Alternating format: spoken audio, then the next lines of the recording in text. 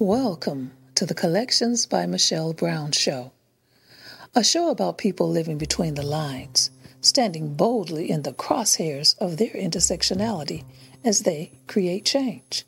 This episode is brought to you in partnership with the Center for Peace Counseling and Holistic Healing Services.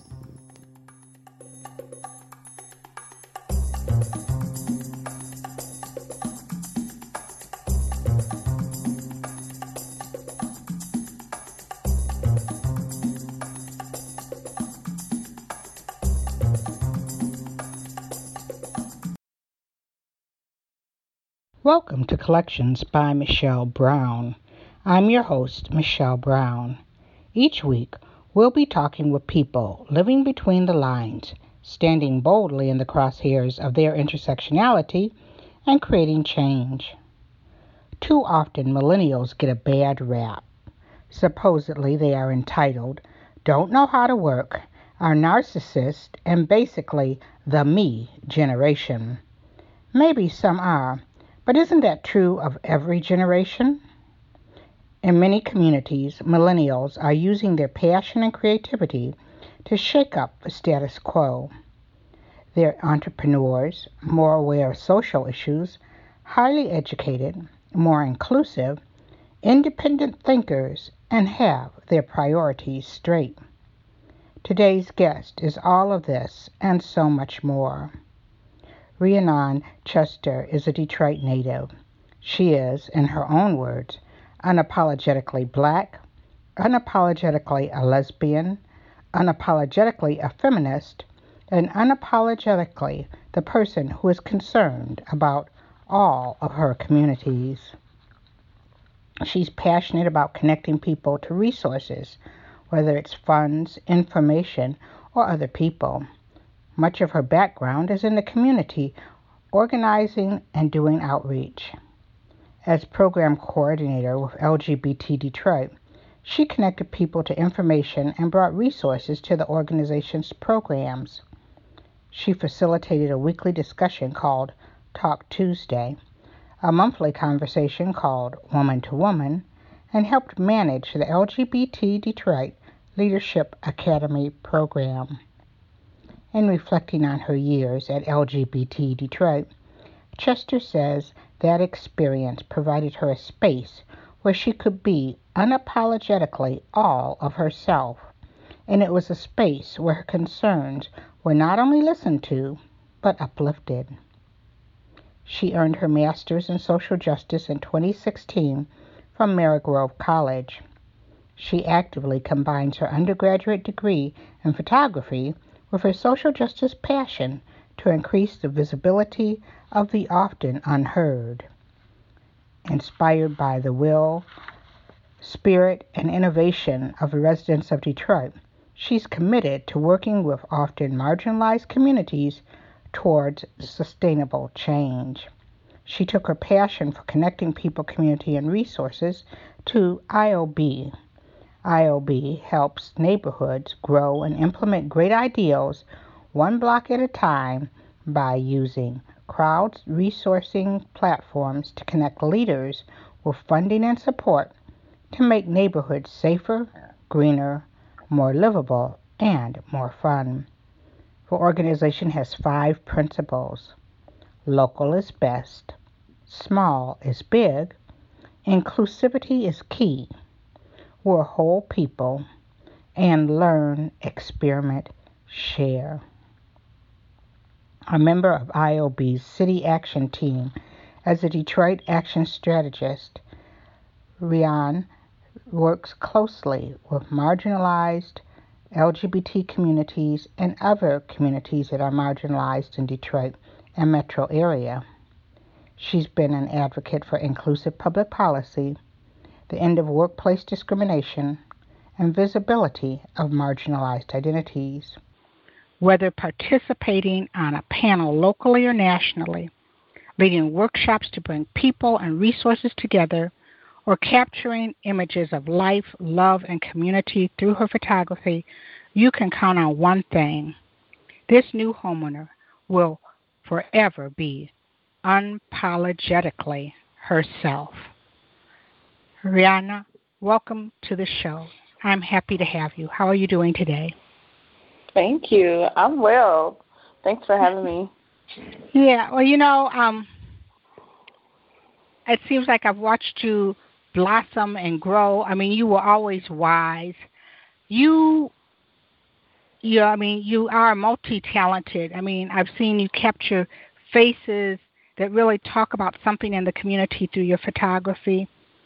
You were in LGBT Detroit's Lead Academy at one point. I mean, that's before you began working there, correct? Yes, I was in the first class. What brought you to that class and your passion for social justice? Let's see, what brought me to the class? What brought me to the class was being introduced to Curtis Lipscomb. I have a friend that's a friend and mentor. She's many things to me. But I was in undergrad, and I needed an honest critique of my photography. And maybe a little-known fact or a not-so-little-known fact about Curtis Lipscomb is that he went to Parsons in New York. And so she thought that it would be a great idea that I met him and that he could critique my work. And it was one of the first times I had gotten honest critique of my photography and just critique instead of criticism and ways for me to grow. And so I appreciated that. I was like, who is this guy? And so, so from there, when the Leadership Academy became available, an email was sent out, and because I had filled out the information card, I got the email. My friend who introduced me to Curtis sent me the email, and then a third person sent me the email. Okay, universe, I get it. I should be in this class. And so that's what really led me to LGBT Detroit, to the Leadership Academy. And from there, it just blossomed and grew, and I met amazing people that I'm still connected to today, and we support each other's work. That's one thing that a lot of people don't know about Curtis, seeing that artistic part of him, that creative part that I could see where not only would he be able to give you an honest critique, but draw you in, because I think that he's able to look at things on multiple dimensions, which I could see that the creative part of you would also be drawn to. Yeah, I was definitely drawn. I mean, just the way he looked at my work, and he could see my work for what I wanted it to be, and what I was actually creating, rather than just these people on a flat surface. The people that I was photographing, which I've always photographed people, were full and real to him. And not everybody sees photography like that. Do you feel like, particularly when you were thinking about going into photography and you were doing that, if you think about things like the Harlem Renaissance, and there are other great African-American artists, and we often tell our stories through art, and sometimes it can just be I was in Chicago, and this fellow had this one picture of someone who was from the Jim Crow era, but looking at the person's face and the setting told that whole story. Was that what you were trying to do with some of your photography? Yeah, I don't think you can tell a whole story. I think that you can show humanity through images. And I think that when people say, oh, you can see the whole story, is that you're seeing people's humanity shine through. And because we don't generally get to see media in that way. And so it's I'm seeing something bigger than a snippet, or bigger than something that's being sold to me. And so it feels like a whole story, but it's really just humanity. It's just a person that has, a whole life, and you're seeing a moment that is captured but it can never, one picture or 1,000 pictures can never be, even though it speaks 1,000 words, it can never be the whole story, I don't think. You know, I like the way that you put that when you talk about humanity, because I think of one of the pictures of yours that I brought, which was a picture of one of our trans sisters, and her smile, her joy, there was something that you were able to capture. And like you said, it's like, you know, often people, particularly when we're talking about the LGBT community, want to look at us through a very stereotypical lens. And in that picture, which in fact I had someone visiting me from out of town just this past week going like, I want this picture. And I said, no, you cannot have it. You know, but they was like, but that joy, that sort of, that fun, that and that was really really great that you were able to do that. Do you find, particularly in the LGBTQ community, it is important to be able to catch that humanity, because often we are so stigmatized, so stereotyped? Oh yeah, definitely. That's why I love doing it. It's like my tagline for my photography company that I'm launching is visual humanity. And that's really my goal of my whole work, is to restore humanity to the way that we see images of ourselves. So when you got this message from all parts of the universe that you were supposed to join the LEAD Academy, did you like sort of say, well, I'm going to put this on the back burner, this artistic part of me, and just sort of get into this social justice? How did that sort of flesh out? No, you can't really put artistic. I couldn't put it on the back burner because once, you know, Curtis already knew that I was a photographer, so he made space for that to flourish within the organization, within, you know, the space that we were doing the work. And at that time, when I started the LEAD Academy, I was still in undergrad, so I was still fleshing out my own understanding of my artwork. And I think that the Leadership Academy made me more unapologetic about what I wanted to focus my photography on. So you went from being one of the students to being a leader in it. You helped manage the program. What did you see? What did you learn from it that then you were able to pass on to each year as people came into, or what did you try to help develop in them? And it's interesting because it's not necessarily like this specific skill set, but I tried to remind the young folks who came through the program, and some people were probably older than me, so young adults we are. I tried to remind us that we have what we need. To remind us that we have to look inside and like do an internal kind of process and assessment, but also use our resources. I think that's one thing that lacks often, is like, because we're often as like African Americans, as Black folks, we're prideful people. You know, often we keep our struggles to ourselves, which is very understandable, you know, in a society that, you know, has not been forgiving or has not been merciful in a lot of cases. We keep things, and I try to remind us to look at our network, look at our surrounding, look at our community as a place to go, you know, for resource, for information, for problem solving, for creation. And that was, I think, my biggest thing that I wanted to pass around, the biggest, like, gem that I could drop. It was just like, we have everything we need. We don't need to rely on outside sources. Like, we can make things work. And I know that because, I mean, Black folks are very, very resourceful people. So it's like, you know, and so it's just like putting it together to like doing it for, you know, survival. We can start to do it so that we can thrive. I like that. You know, I think that we have a trademark on making a way out of no way. you were saying how, and you've done like the Talk Tuesday and the Woman to Woman, and you were just saying how like some of the people who came through were older than you, but here you were still leading it.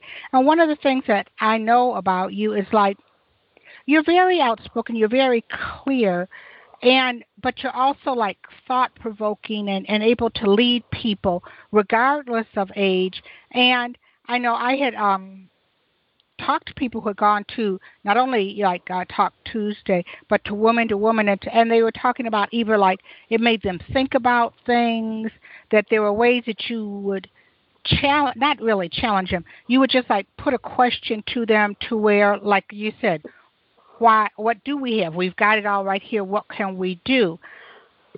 How did you develop? I mean, I know that you said that at LGBT Detroit, it allowed you to do that. One of the things that you came up with in partnership with, I can't believe I'm blanking on her name. You know who I'm talking about, Woman to Woman. Tashi Kelly. Thank you. I mean, I could see her face and everything, and I was blanking on her name. When you guys, decided, okay, you want to do Woman to Woman, and I can remember being there at one of those earlier ones, and it was like someone was there like, well, we're just there. Lady said something about to support like these young women or something like that. And then, but it was like, no, it wasn't like you pulled them in, come sit around the table. We want you to be here. We want you to be a part of this conversation and make it grow. That whole concept of woman to woman, how did you develop that? And then when you got ready to implement it, how you and again, that's a hat tip to Curtis Lipscomb, because often we have, their board often has. I've known Curtis from when he started it, and it's like this is like being really inclusive and welcoming to giving this space to women. But how did you develop what you wanted to look like, and then present it? Yeah, we definitely have to pay homage to our sisters and our mentors that walked the path before us, because we weren't the first. We definitely took examples from Spice. We definitely took examples from Tiffany Buchanan, who had launched Woman to Woman before Tashi and I were even walking around LGBT Detroit. Oh, really? So no, I didn't know that. Yeah. So we definitely pay homage to those folks, and they're still around. They're still doing amazing work and being like beautiful people in the community. So it really started with a lack of visibility. We saw an issue and we wanted to solve it. And Curtis gave us free range and he literally was like, write me a proposal. And at that time, I was like, ooh, I've never written a proposal for a program. And so he gave me the resource to write the proposal. He taught me how to write a proposal. I wrote the proposal. The board approved the budget. We had a program. How great is that? It wasn't like, and it wasn't like, okay, well, yeah, you can go do it. It was like, you have to write a proposal. This is how you write the proposal and do that.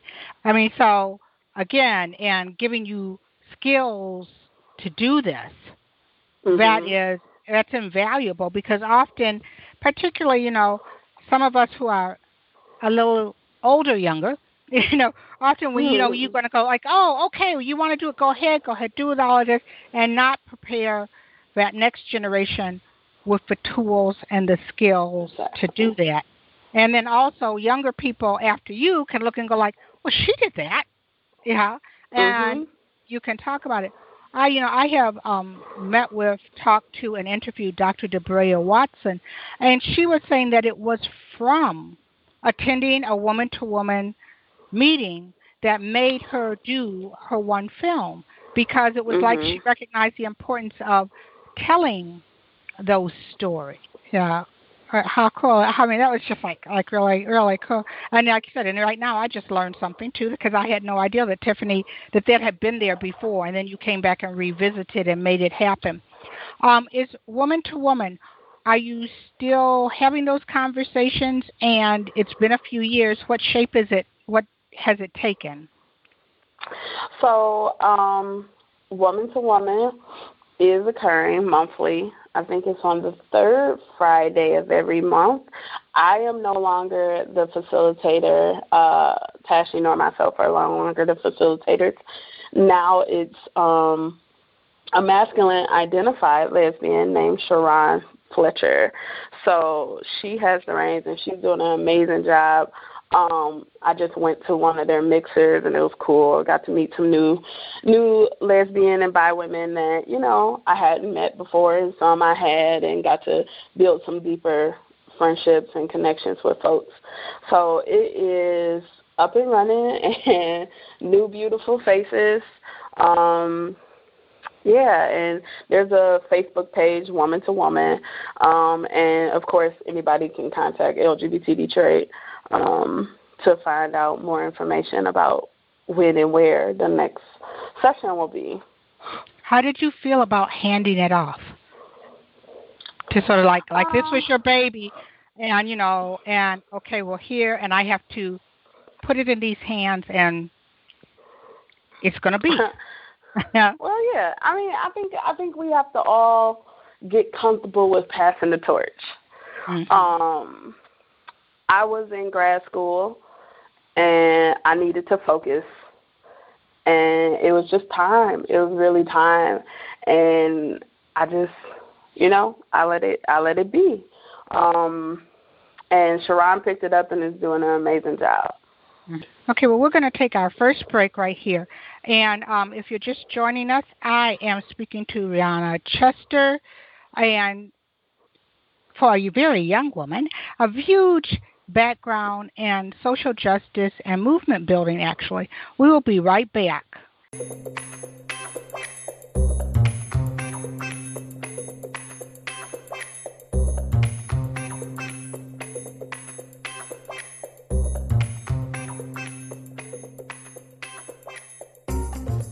This episode of Collections by Michelle Brown is brought to you in partnership with the Center for Peace Counseling and Holistic Healing Services, bringing balance to your mind, body, and spirit. For more information or to schedule an appointment, visit the center at www.thecenterforpeacellc.com.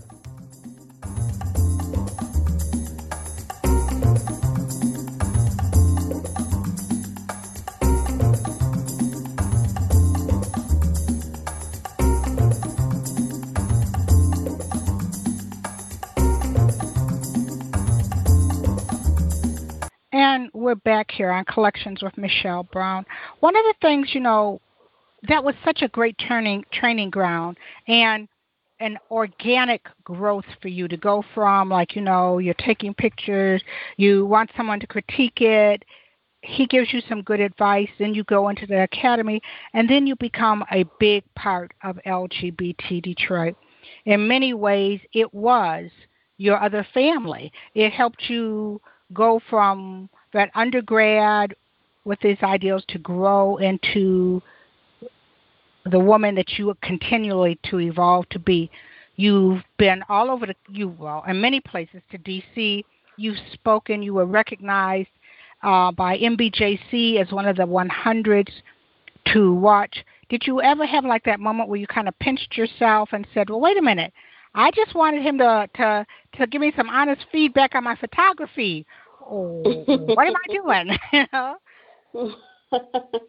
Yeah, I've definitely had those. I mean, I still have those moments. I mean, I could have that moment over and over again, and just like remembering and reflecting, and even just meeting people. I mean, when people tell me that, you know, Woman to Woman was like church for them, or when people tell me that, like, you know, Talk Tuesday was their like favorite time of the week, or, you know, or people just tell me, like, you know, like on Facebook, just like, you know, this one conversation I had with you that I remember, that they remember, and I don't remember, you know, really changed my life for this direction. It's a lot of like, are you serious? Like, kind of moments, like, really? I mean, and with Curtis, like, I entered the organization, I was young. I was in undergrad. I was very, insecure with my work and with myself, constantly being criticized in art school. And it was really a place that built me up. And, I think the biggest moment where I was like, are you really serious? is when we were acknowledged, myself, John Trimble, and Marlon Collier were recognized by the Obama administration as emerging LGBT leaders. And I was just like, I've only been in this organization for 6 months. And I talk to Marlon sometimes about it. He's like, what did we do to deserve that? And we talk about it, and I just, I think we are deserving people. I'm not going to say I don't deserve to be recognized, because I do. I've been doing civil rights work and, organizing work since I was in high school. So it wasn't like LGBT Detroit was my first. It wasn't your first rodeo, huh? Right. It's in the line of things. And, it was a place, it was definitely a launch pad, but it wasn't the first place, So there are so many moments that I look back, even, reflected on Dr. Debrea Watson and, her creating a whole, documentary and participating in that documentary and being featured on that documentary from a 3-hour conversation that we had, with community folks. So it's so many moments where I could, I'm grateful. That's my grateful. that never, like they say, it never gets old. I know a couple of years ago when Netroots Nation was in Detroit, and I had this thing where I was supposed to go and, in the back with Biden was, and here's this guy who's a Secret Service, and he said, I remember you and you said, and I'm going okay, he said, and it made me feel good about that I could live out and authentically, and look at me now, and I'm going, well, that's wonderful. And then somebody said, who is this? I don't know, that never gets old. That never gets old. You always will be pinching yourself. Trust me, as the years go on, you'll keep back, and one day you'll sit back and you'll go well, I guess this was kind of amazing, But I think that the good thing too is that, like I said, you hear so many people when you hear that whole millennial things. Often people don't think of young African American people who are millennials, but it's a different thing. That part that you have, you've got that passion, but one of the things they talk about millennials, well, that they're all into technology and all like that. And yes, you do. But you are bringing all of this innovation to community building. Yeah, really. There's nothing wrong with it. They're doing it. Now, you decided to go back to school while you were still with LGBT Detroit, right? And that was, I think it's challenging for anybody to go back to school, but you went into a really intensive program there at Marygrove. I know that recently they announced that Marygrove was going to stop their undergraduate program. Is the program that you were a part of, is that going to continue? Yes, the graduate master's in social justice program will continue. The undergraduate programs will cease, which is unfortunate and sad. So, did you get that same kind of lightning bolt from the universe that this is the program you're supposed to be into, or as you were thinking about going back to school, did you say, I want to study, so go on and learn more about social justice? And when you went into a structured sort of academic study of social justice, did you learn that changed what you had learned hands-on there at LGBT Detroit? I don't think I had the same strike from the universe. I questioned graduate school. I questioned programs. I considered moving to California. I considered moving to Canada. to go to different art programs and art therapy programs, and should I go into social work or should I go into social justice, or because social justice was a fairly new program. I think the oldest social justice master's degree is 50 years old. So in the world of academia, social justice is fairly new, and so I was pretty skeptical if it would be applicable in the real world as, something that could lend itself to my career path. But I was very skeptical, so I mean, like most things that I'm interested in, I stalked the website. And I read through all the curriculum, and it was the curriculum that kind of sparked my interest. And I was like, half of these books are on my Amazon wish list. I was like, this will give me an opportunity to buy them. But also I met with the program, the master's in social justice program director, and we were set to have a 45-minute meeting, and we ended up talking for an hour and a half, almost 2 hours, and that was what sold me. And she was like, you should probably go home and fill out your application. And I did. I went and filled out my application because talking to her and having someone who understood my vision and who I felt could be a mentor to my vision was really a big selling point for me.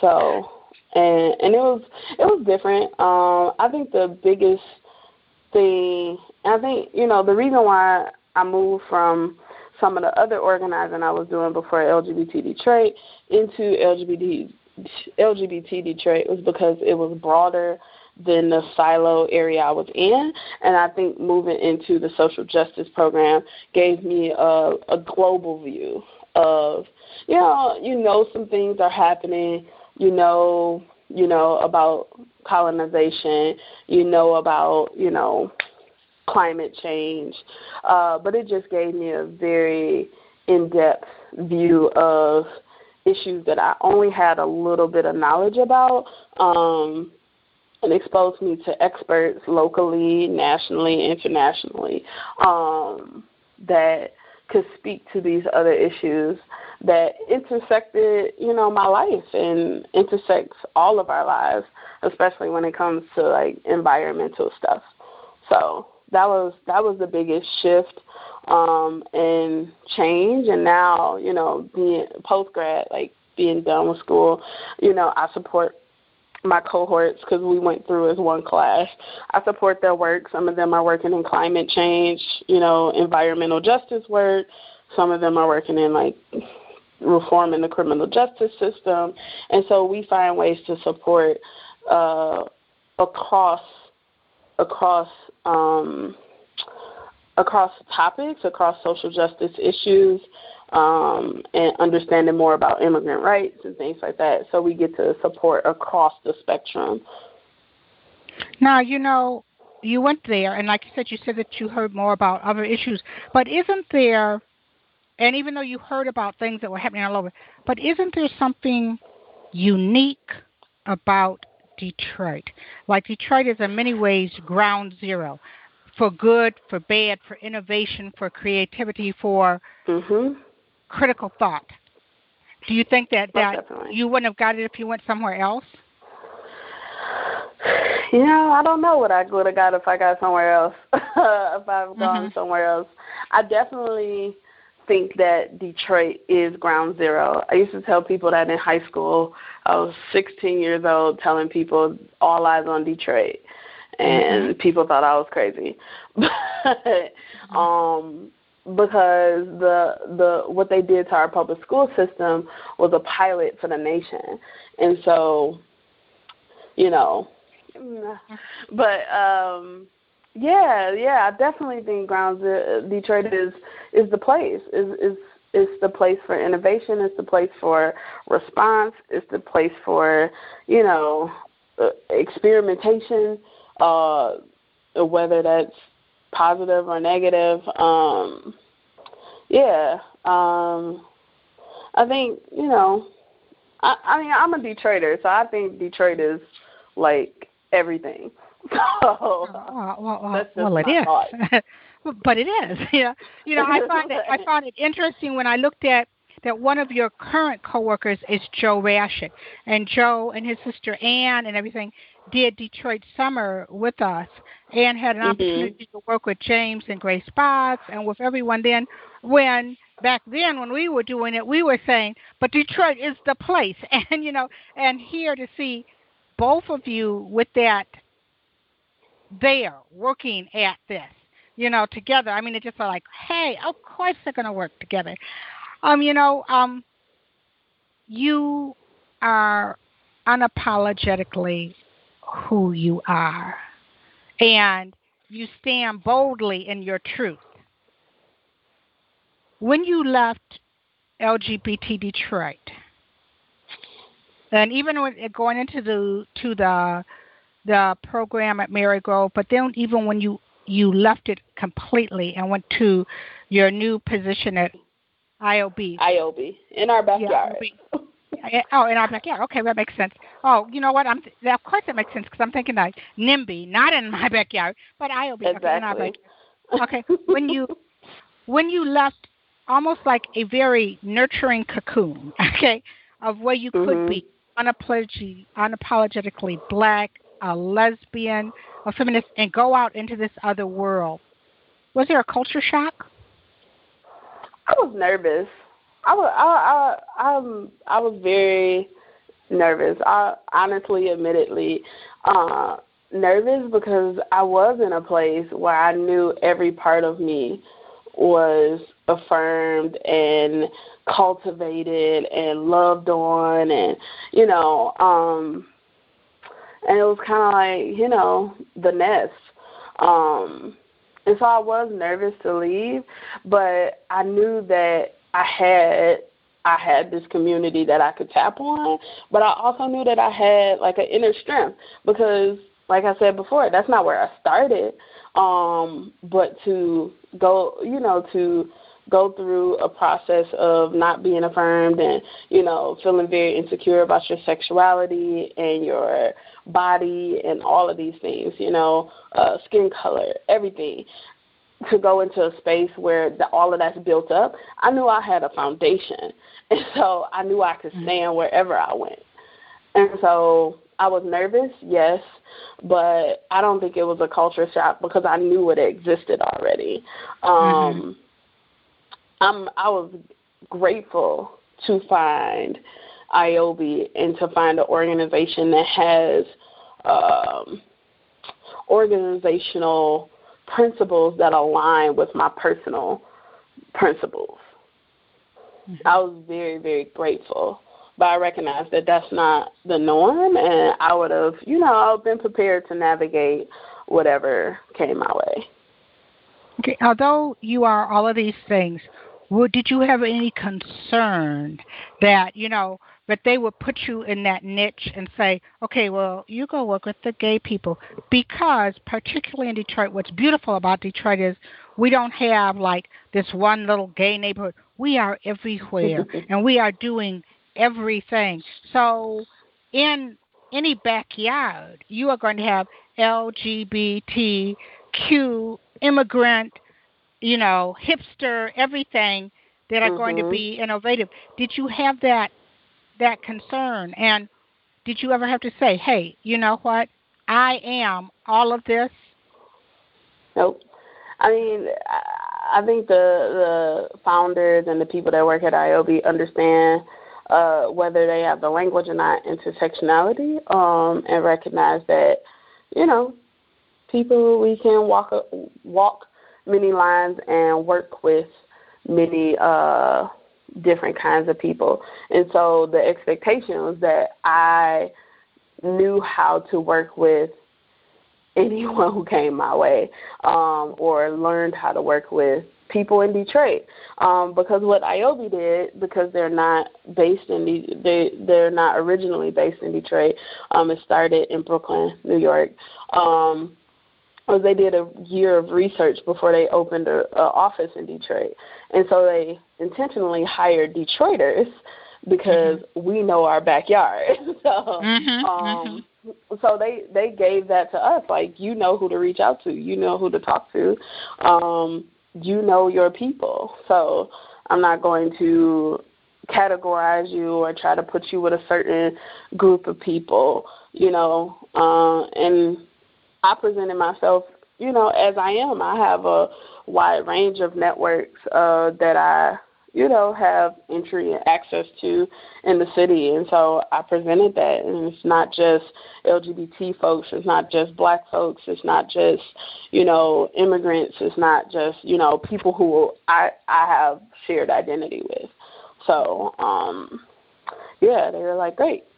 Well, one of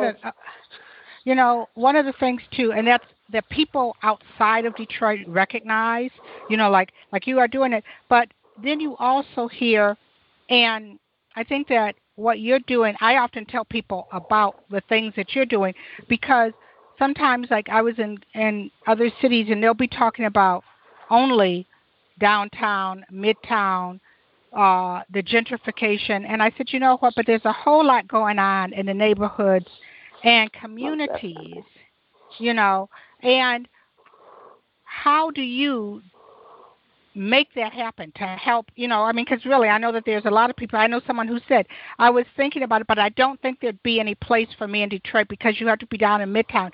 I'm going, no, there's a lot going on. And exactly, I was looking at the IOB website, and there's all kinds of projects that you guys are working on. So what are your favorite projects that you've seen while you've been there? Favorites in Detroit? Let's see. What are my favorites? Some of them have passed already. Piper Carter did a project, and I wasn't able to attend, unfortunately, but I know that it's always amazing. I've, gone to 5E Gallery, and, we found hip-hop events, so I know that the events she puts on are amazing. But she did, Dilla Youth Day, where she did STEAM programming centered around hip-hop music for young folks. And I always think it's amazing to use these, multiple forms of media and multiple forms of, thinking and doing and practicing and being to teach people things, because I think, we can learn in a lot of different ways. And so I think that was a really cool project. A small project that I think has a big impact was ran by one of my classmates, Brooke Harris, and her sister with Hollaback Detroit. And they did a campaign to raise money for, stencils and spray chalk to put up anti-street harassment messages around the city, because street harassment is a big issue that people are not often talking about. So I think those are two that I really liked. But I love all of our IOB leaders. So I think that, people are across this city are doing amazing things. And it's really about highlighting the work that's happening. And it takes time. We have a lot of people in the pipeline that are building up and planning, because we preach planning. You have to plan, you have to plan. And so I love to see, people just get active in their neighborhoods. It's the Detroit that I remember as a child. So that's what I like to see. And I know that you're doing workshops, and one of the things that I like about it is how you're talking about, because ways that you do it, and ways that you're, like you said, planning. You have to have a plan.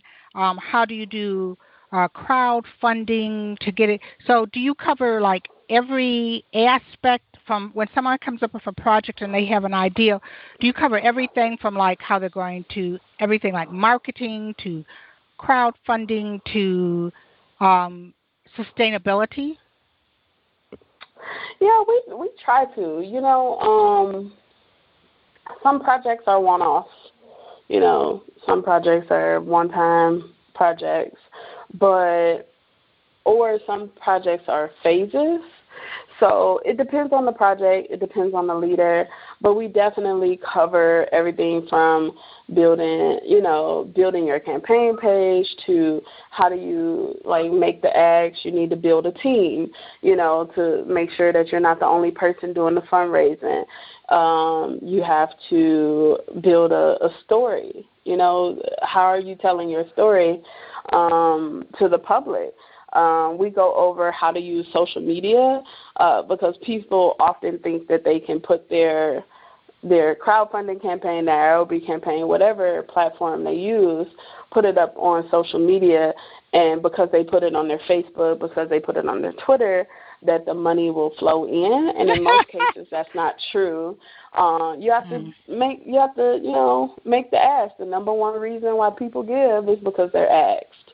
So we definitely have to go over that with people because and that's not like a far off thought, because the times that we do hear about crowdfunding is when we hear about it on the media, when we hear that somebody's page is blown up and gotten hundreds of thousands of dollars. But how I try to explain that to people is think about how many times a day, think about how many platforms exist, think about how many times a day people post on those platforms, and then think about how many times a day you hear on the news about a campaign. So you have to get the word out. And we really, it goes back to what I try to, impart to people who were in the Leadership Academy, is that you have to look at your own network and see what resources you have, because not everybody's going to be able to give financial. But, Dr. Truman Hudson taught me that there are different types of capital. We have financial capital, we have social capital, we have, it's people, it's money, it's time, and it's different forms of capital. And we have to know when and where to use those. And so I try to help people think about those things. Do you have to, a lot of people, if you say, we're going to do crowdfunding, people go like, that's that GoFundMe place, and then they go to everyone, I'm not paying for nobody's wedding or this or that. Do you have to help them understand how to present that, understand how it works, and then how to present that to their network and to recognize the network? Because often you don't realize what your network is. Yeah, I definitely. Well, first, IOBY has eligibility criteria. Because we're a national nonprofit, no one can raise private funds. So you can't raise money for your wedding or for tragedies or anything like that. It has to be something that has a social good component. It has to be for the community. So that's the criteria. So I don't really have to tell people how to market the wedding crowdfunding page. But I definitely do try to get them to figure out how they're going to deliver their message about, because the reality is if people are raising money on IOBY, it's probably something that they're passionate about. When someone's raising money to build a pocket park for kids in Southwest Detroit, in abandoned or vacant lots, that's passion. That's not that's not my 9 to 5. That's not, something I have to do. I know that I have kids, or there are kids in my neighborhood that need somewhere to play. And it's because people care about other people. And so sometimes we can let fear get in front of the passion. And so I try to redirect people to let passion lead. And so that's really what I try to do. Well, we're getting ready to take our second break right here on Collections by Michelle Brown, and we will be right back in a very few moments.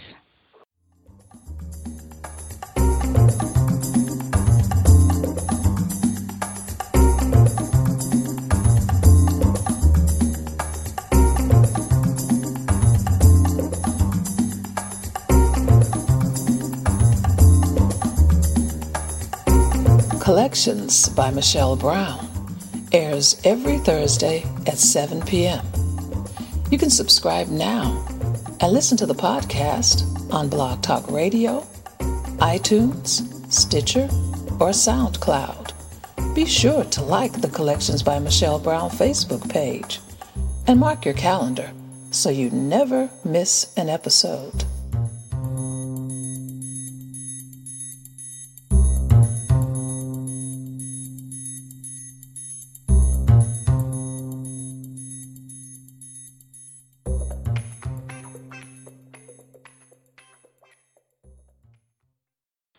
Well, Rhiannon, we are, one of the things is that you talk about being unapologetically Black. And I guess I would be very remiss if I did not ask you about Imara Mahalimu, your African name, which, we've already discovered. It seems like most of the people I know who are from Detroit who have another name, it was given to them by Dr. Kofi Adoma. And what does that mean to you to have that identity? I mean, Dr. Kofi is amazing, one. And it was an honor to have Dr. Kofi name me in the LGBT Kwanzaa naming ceremony. I think that the LGBT Kwanzaa in Detroit is a sacred space.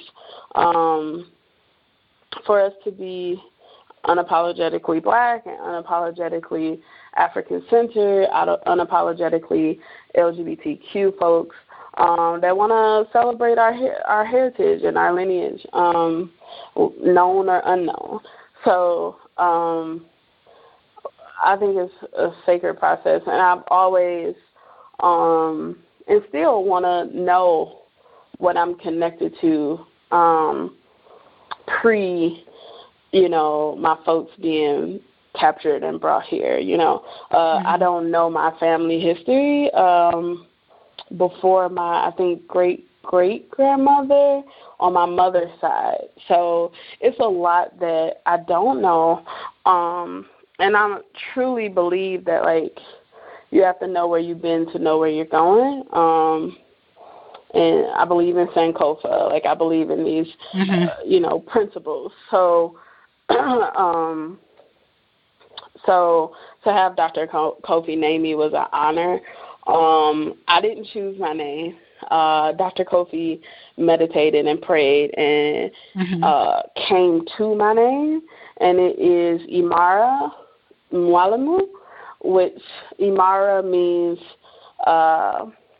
strong and determined, one who is strong and determined, and Mwalimu means teacher in the village, or teacher in the village. So strong and determined teacher in the village. That is my name. And that is you. Have you ever thought, maybe somewhere in the future, of taking these skills, not only what you got through the Leadership Academy, but what you're doing now, and visiting other people in the diaspora, maybe in the Caribbean and Africa, and doing that, doing the same type of training, empowering, developing? Yeah, well, yes and no. I have definitely considered. Let me rewind that. I have definite plans to take my work global. And I haven't considered the crowdfunding or the other trainings that I've experienced. My plan is to take my photography work global. I would love to capture women of the diaspora, and I'll have to do a photo shoot with you so you could understand the way that I do photo shoots. I don't really pose people, but I think the process of getting at someone's humanity is to have a conversation with them, and that's what I do in my photo sessions. So for my graduate project, we had to do a project to culminate our graduate experience. I interviewed 8 Black women, a few who are immigrant women, about their self-image, how they feel their self-image was constructed in the role of media, and really trying to tease, as I develop it more, I want to really examine the resilience and creativity of Black women, like across the spectrum, across the diaspora, that is in resistance and response, but also in our own just like magic and manifestation of ourselves. Like, what does it look like to manifest yourself when you have like media and culture that is telling you that everything that looks like you is the opposite of what's beautiful. And so I'm developing that work and planning to take that work larger and bigger, and that is the work that I would love to take across the diaspora. And, you know, maybe crowdfunding and other things come along with that, but that's my passion project. That's the thing that I'm most passionate about, is really exploring our beauty and how we express our beauty and strength and creativity and resilience, and how we express it, but also how we cultivate it. Because I don't think people ask us that. Like, people see it and they're like, man, she fly. But, you know, it's a process of cultivating yourself. And cultivating yourself unapologetically. So I'm interested in that process, and I think when I do that work, you know, I get emotional every time I do a photo shoot, and I talk to them, and I get really like emotional, because mostly they like ask me like, why are you doing this? And I'm like, I just think that, you know, it's a lot of beauty in our struggle, and we find a way to, like, make ourselves not look like we've been through a struggle. Well, you know, when I listen to you talk, I think of 2 things. First of all, I think of the Estrella Foundation, which is doing, the Estrella Lesbian Foundation, which is doing a lot of work globally, particularly in areas where it is predominantly communities of color, doing projects that range from everything from what you're talking about on, and building community. Do that.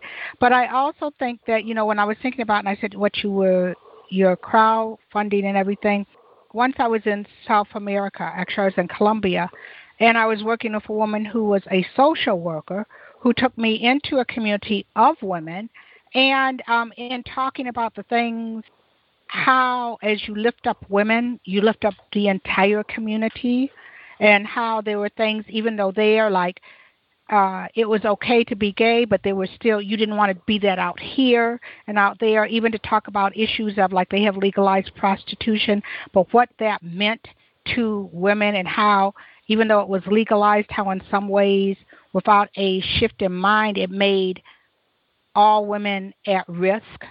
I mean, so it was like, I could see, like, a lot of what you're doing and talking with people, particularly, and it was also really nice to be in a place where everybody there was brown, some shade of brown, you know, and to talk to people who looked like me. They spoke a different language, but it was like, so when one of them came and visited me, that we went and looked at here, you know, like there is an interconnectivity. So, I mean, at one point in time, you know, I expect to see you up there on the UN stage, where that would go with you, because of where you're thinking. And, you know, I think that you have a lot of work to do here, but you are such a treasure. I think that you're supposed to do it. Everybody should know about you. But then I'm a little biased. Thank you. So I have a question that I tend to ask everyone. Most of them, people go like, I don't believe you're asking this. In your life, from that young girl in Detroit who went to public school, who studied photography, grew up in LGBT Detroit. Now you're doing community work. You starting come to see social justice. I mean, we all talk about intersections, and I mean they're real. Sometimes we don't recognize them. How do you feel that the intersections that have influenced your life have impacted the directions you've taken, and how do you think it's going to impact your future work? Yeah, I mean, so I do intersectionality trainings, and so I always say intersectionality is my jam. I love that. But you know, my intersections have, I mean, the definition that Kimberly Crenshaw, you know, developed is something that we all experience. You know, it's not, I've had many a days where I didn't know why my life was happening the way it was happening. You know, I've had my dark days. You know, I'm in a place now where I can look back and, you know, and hug, you know, young Rhiannon, you know, and hug baby Rhiannon and tell her, like, you know, and reach back into myself and say, like, you know, those things taught you what you needed to know to be the woman that you are today. I don't regret my experiences. All of them have not been great. Some of them have been traumatizing, but the trauma that I've experienced, I use those experiences as ways to not only create healing for myself, but to examine how to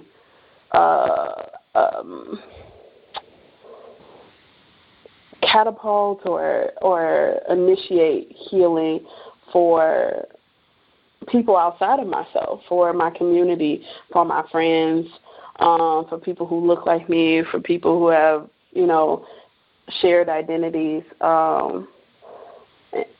healing in different ways, you know, through conversation, through seeing beautiful images of ourselves, from, you know, believing that we can, believing that we're enough, just affirming people.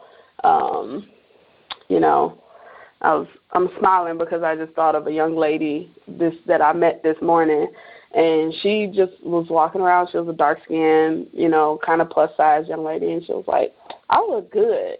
And I was like, yes, you do. And, like, just having the opportunity to, you know, because of my own growth, affirm a young woman who's able to do something that I wasn't able to do at her age, which is affirm myself, you know. And, I mean, and that is beautiful because I still get so much healing and growth from all people, from little kids to teenagers to elders to the in-between folks, you know.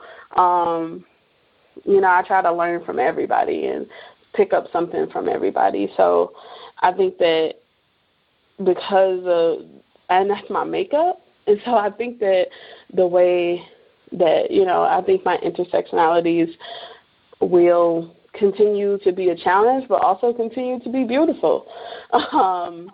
You know, and I'll continue to be unapologetic about being Black and being a lesbian and being a feminist and being a plus-size fat woman, you know, and because it's where I am. And I should love myself and be respected where I am, no matter anybody's, like, ideals or standards. And so, you know, it'll present some challenges, but I'm beautiful, and I affirm other people's intersectional beauty and intersectional, like, you know, challenges, because it teaches us. I think it does. So, yeah, and I think that in the future, you know, I'll continue to learn from my experiences and apply that to my work, whatever my work is on the UN stage. That's right. That's right. Now, you know, where you are now, when you talked to Dr. Watson, you made her think, and there were stories that she said, I have to capture these stories, and I have to do that. If down the road you go into a woman-to-woman, and there's someone where it's a different generation like you and Dr. Watson had been, and they came to them, what story of your generation do you want to make sure is preserved and told and known by those future young Black feminist, lesbian, queer, so that they can live unapologetically, that you don't want them to go back and go like, oh, I didn't know that. What stories do you want to hold? That's interesting. What's her of my time? Mm-hmm.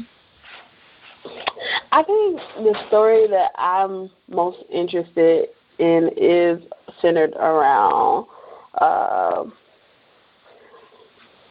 it's around being unapologetic, like that there is space to be unapologetic.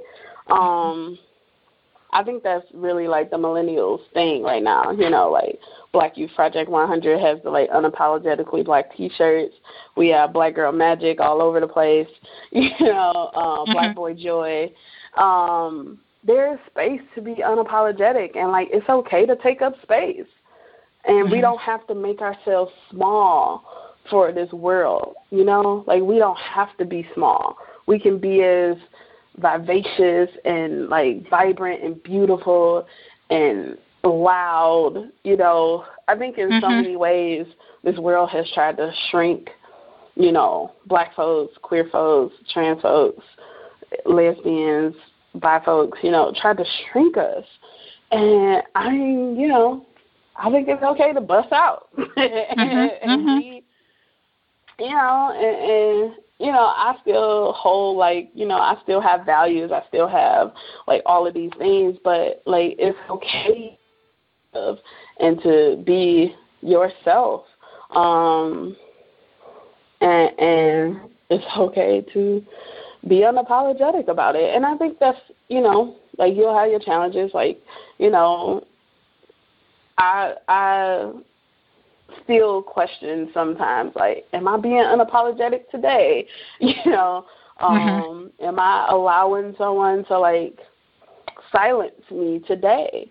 And I think it's a constant checking in, like, like anything, like any healing, like any growth, you have moments where you have to check back in. And, and that's fine, because maybe you're finding a new growing edge. And I've definitely, like, found growing spaces in my, like, being out and being unapologetic, and, like, and found different ways to express myself in ways that I still feel unapologetic, whether that's head wraps or whether that's blue eyeshadow, or whatever. However I want to express myself, where I can still make the moves that I want to make. I love that, because, I mean, it's sort of like you have what I like about unapologetic. It's like, particularly from the perspective of being a Black lesbian, it's like, you know what, you're not wearing, you say, I'm not going to wear the angry Black woman. I'm not going to wear that, oh, she's just acting out. You're being you. You're living your life unapologetically. I think that's it.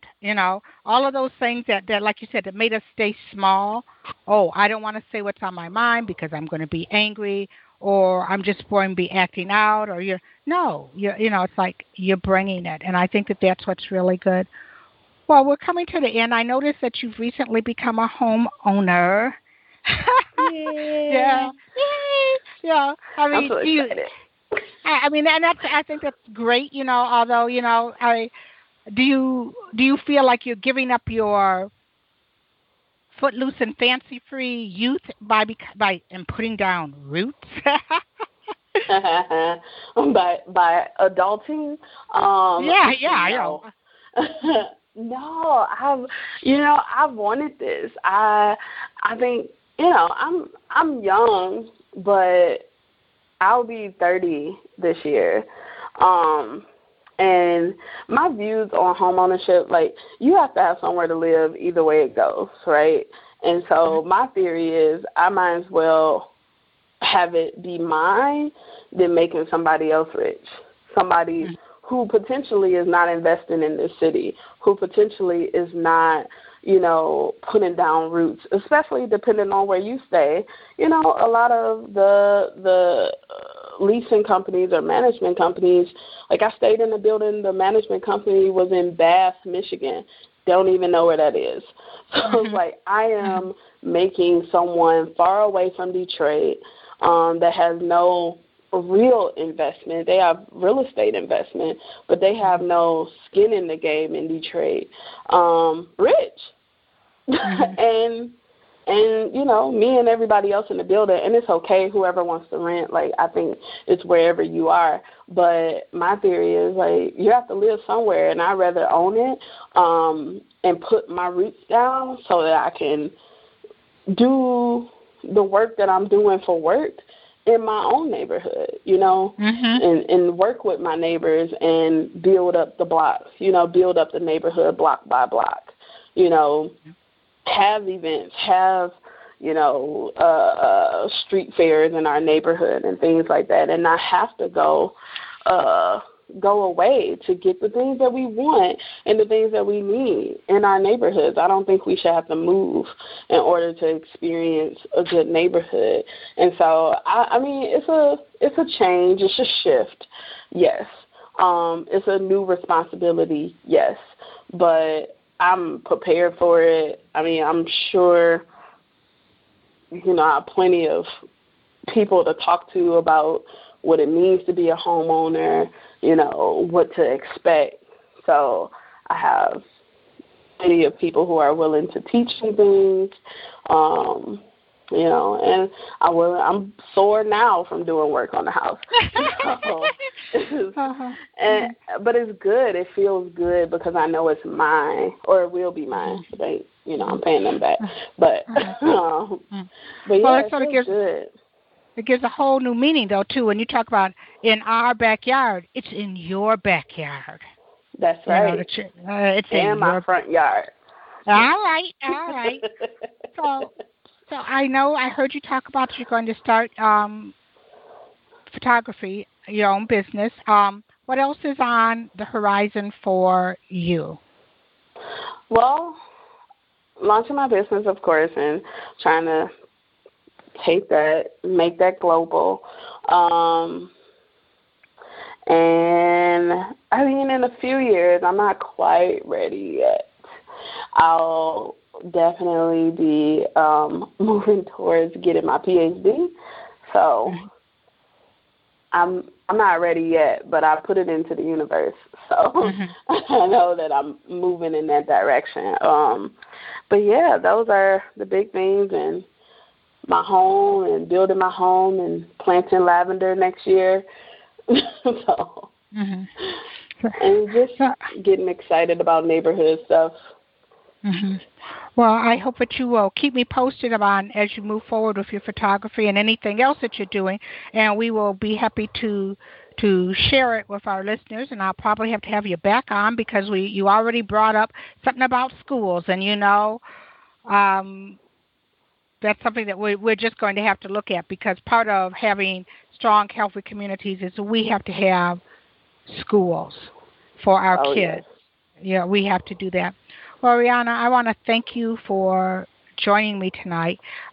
Is there anything about IOBY you want to share with us, or what's the website? If people want to, can they reach out to you and to find out what the process is? Definitely. So, yeah, if you want to check out IOBY, it's www.ioby, that's IOBY.org. You can check out our website, check out some projects that are happening on the Detroit page. If you want to contact me, you can email me at Rhiannon, RHIANNON, at IOBY.org. That's IOBY again. Or give me a phone call, 313-960-4838. Well, lady, I'm going to let you get back to your house. Again, I want to thank you for being with me. Thank you. It's been an honor watching you blossom. I mean, because you've always Thank been you. grown. You've always been grown. You just blossomed and you get bigger and bolder and more unapologetic each and every year.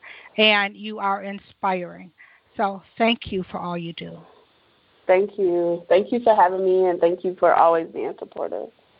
Okay, love. Well, I will talk to you real soon. Okay. Have a good evening. Okay. Well, we've come to the end of tonight's collection by Michelle Brown with our guest, Rhiannon Chester.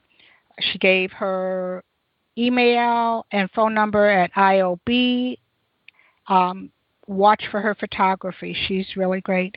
I want to again thank her for being our guest, and I want to thank you, our listening audience. You can listen to the show each week by following Collections by Michelle Brown on Blog Talk Radio, iTunes, Stitchers, or SoundCloud. That's all for tonight. Join us next week when I'll introduce you to another amazing individual living between the lines, standing boldly in the crosshairs of their intersectionality and creating change right here on Collections by Michelle Brown. Thank you and good night.